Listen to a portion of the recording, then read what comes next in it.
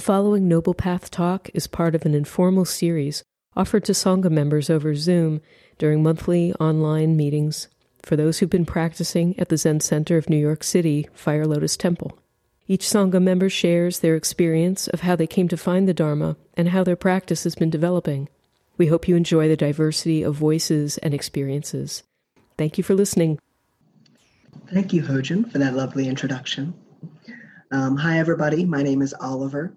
And like Hojin said, I am the caretaker at the Fire Lotus Temple. Thank you all for taking the time to listen to my talk today. All right. So my path to the Dharma was, like most people's, full of surprises and heavily influenced by my past. As I was writing this, I realized that my religious upbringing and my queerness are inextricably linked. And in order to fully explain my path to the Dharma, there are some things that I need to explain first. I was raised very, very, very Roman Catholic. My faith was very dear to me growing up.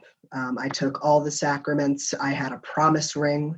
I went to Catholic middle school, and by the time I was 14, I had read the Bible back to front. By the time I was 16, however, I had fully embraced the fact that I was bisexual to the detriment of my spirituality. I ended up losing my faith in a God who couldn't love his gay children. This was a slippery slope to me falling fully out of Catholicism, Christianity, and organized religion as a whole. And to this day, I still feel uncomfortable stepping inside a church.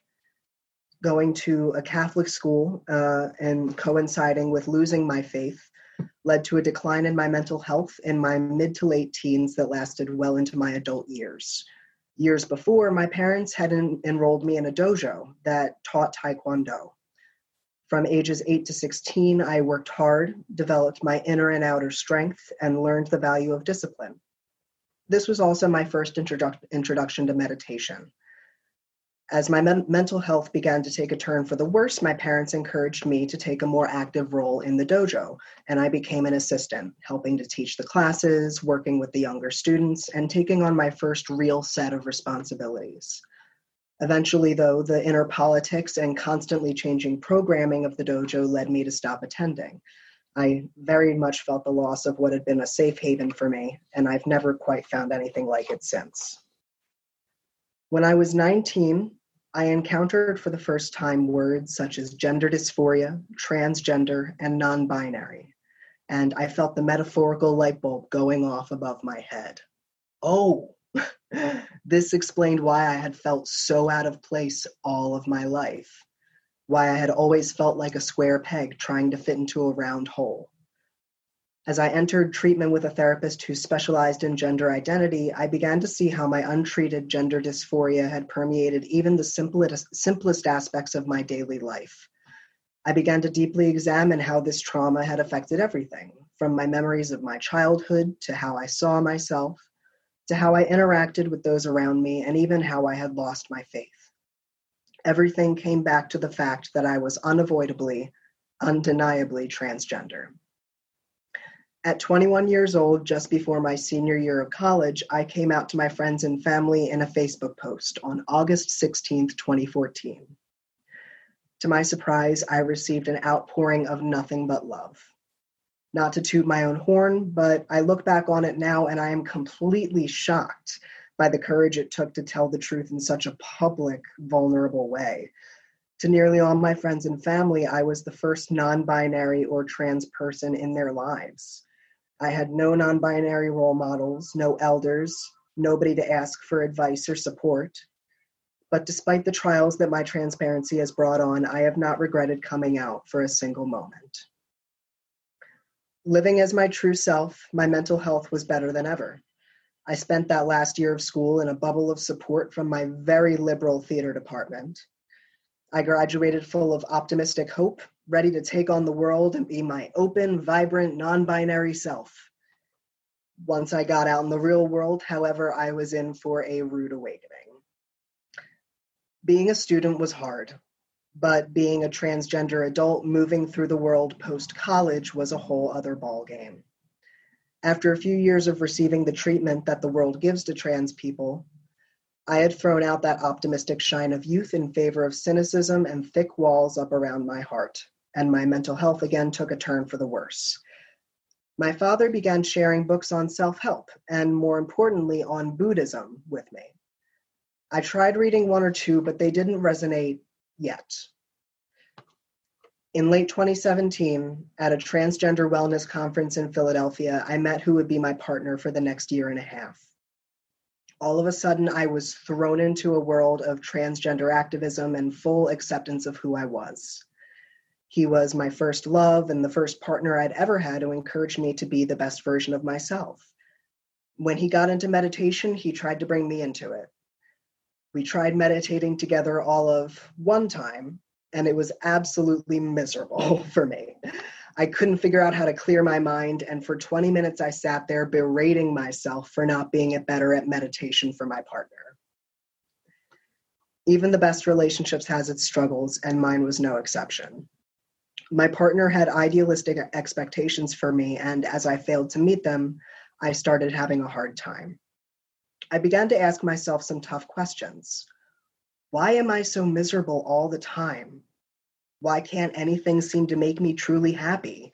Who even am I?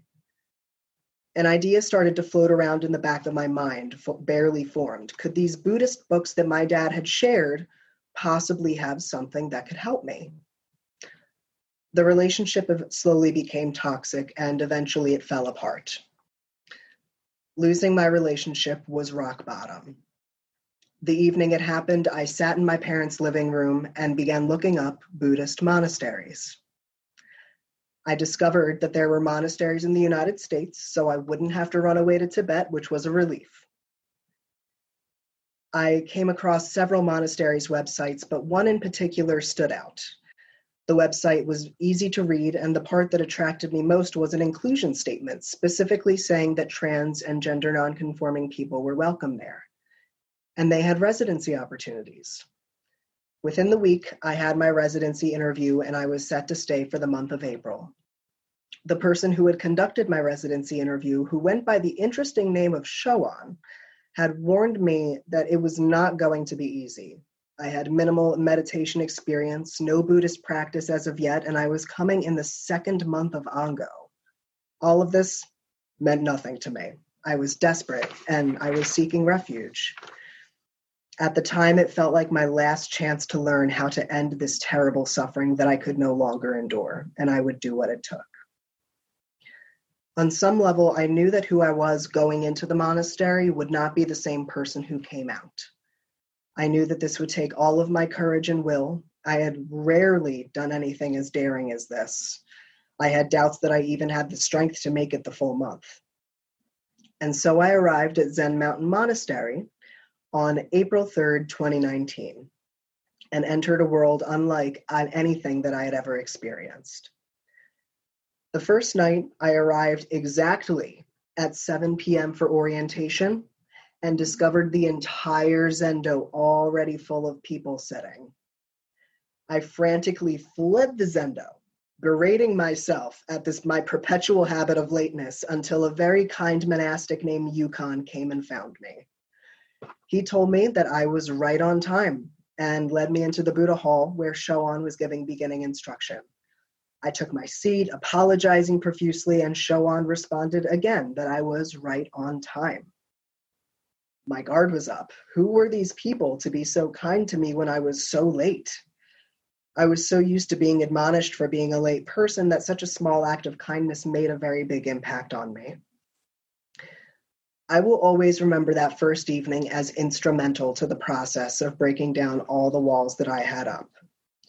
At some point during beginning instruction, Shoan told us that no matter what had brought each of us here, we were all perfect. There was nothing about us that needed to change. That was the first time that anybody in my entire life had said that to me. At the end of orientation, we were all led into the Zendo for the end of Zazen. Dimly lit, incense floating through the air, and liturgical chant echoing. As I took it all in, I felt something stir within me, my doubts suddenly erased. The words of the evening Gatha in particular struck me. I couldn't stop smiling. I remember thinking, yes, this is going to be really tough. This is still probably the hardest thing that I've ever done, but I know that I'm in the right place.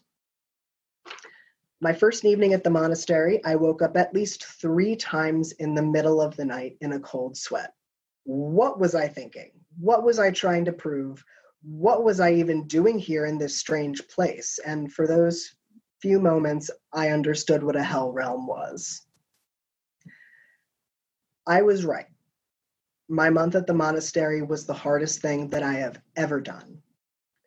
I spent a lot of my time there tired and hungry, but in between those long bouts of exhaustion and hunger, I began to discover a sense of happiness within me that I didn't know existed. I began to discover, I remember a moment where I was polishing the wood of a bunk bed in the cloister and looking out of the window and seeing a light snow begin to fall. In that moment, I was reminded of the Grinch, whose heart suddenly grew 3 sizes too big and he didn't know how to handle it. That was how I felt as I was simply polishing wood, unexpectedly, frighteningly, deeply happy. I began to talk to others who lived there and the others who were doing their month alongside me. I learned that even though their circumstances were different, pretty much everyone was there for the same reason that I was. Everyone had been stuck in their own hell realm, and this was how they had chosen to pull themselves out.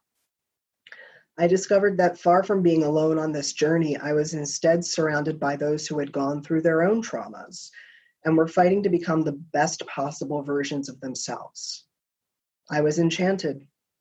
I had known that my time at the monastery would be difficult, but I had no idea that I would make such deep connections with my fellow residents and the monastics. I came home from the monastery to an apartment that I had just moved into before going upstate. My room was packed to the brim full of boxes that had yet to be unpacked. I got to work, and one of the first things I set up was my altar. The first few months after coming home from the monastery were really tough. I'd gone through a trauma right before going upstate, and whether I wanted to or not, I had a breakup to sort through. As I began to rebuild my life, I knew that how I had been living before was not healthy, and I strove to create a new life that better reflected my values and my character. What I learned at the monastery about myself, my inner strength, my competence, even my very small glimpses at my true nature, formed the foundation for my practice out in the world. In many ways, I found it difficult to practice away from the monastery. In large part because I did not have a Sangha around me to hold me accountable, I began to sit less and less. After having such an intense month of practice in April, and then having significantly less pressure once I got home, it was eye-opening to see how it felt when I sat versus when I did not. I felt the pull of my old habits, and when I indulged myself, those habits weren't as fulfilling as before. I began to see that there was no going back to how I used to move through the world prior to my time at the monastery. In December of 2019, I achieved my years-long dream of moving to New York City and came to Fire Lotus Temple to begin my residency as the caretaker and office manager. Coming to the temple, I, of course, had ideas of what was waiting for me. It would be hard work, more cooking than I had ever done in my life, and there would be the opportunity to deepen my practice. But what I did not expect was the Sangha that was waiting for me. From the moment I stepped through the temple doors, I was met with more generosity and more compassion than I knew what to do with. Whether I was interacting with a regular volunteer, a practitioner from out of state, or even someone here for beginning instruction on a Sunday, I began to understand what it means to be held by a Sangha. The community at the temple became very dear to me very quickly, and I began to form genuine friendships with the people who walk through the doors. In late December, there was talk of a destructive new virus in China. Back then, we had no idea what we were in for. We made jokes, we brushed it off. Then, just after a few short months after I had taken over as caretaker, just as I was getting into the swing of what the job entailed, Fire Lotus Temple closed. I was suddenly cut off from the Sangha that I'd become so close to. The first Sunday that we were closed, I remember tearing up, uncertain of what the future held and dismayed at the loss that each Sangha member must be feeling. Surely this would only last for a few weeks, and then we can all get back to normal, right? Then came the trucks full of bodies parked in the streets. The New York City streets were empty. The fear in the air was palpable, and with no monastics being sent down to the temple for the foreseeable future, it was up to myself and the other residents to continue our practice. We began to practice not just for ourselves, but also for the Sangha who couldn't step through our doors. It was during this time that I came to realize how much I wanted to become a student. I had felt this urge since I first knew it was an option, but for many months I had not trusted myself and questioned myself every time the idea came into my head. However, this pandemic has put many things in perspective. When I finally realized that I couldn't envision my life without this Sangha and without this practice, and more than that, I didn't want to, the answer was clear. On September 10th, I passed through Guardian Council, and I'm on my way to becoming a student. We are now 6 months into the pandemic with no end in sight, and I honestly can't think of a better place to be in the middle of all this. It has been an honor to be given the opportunity to step up and take care of Fire Lotus Temple. When I do Kinhin in the Zendo by myself, I feel all of you walking alongside me. I light incense at the door to the Zendo for each of you every day. And I look forward to the day when I can greet each of you in person again. Thank you. Thanks for listening. Did you know that Zen Mountain Monastery is live streaming all Dharma talks and daily Zazen during the coronavirus quarantine? Visit our website to learn about all the online programs being offered at this time. Just go to zmm.org and click on the link at the very top of the page, or scroll down and click on Retreats.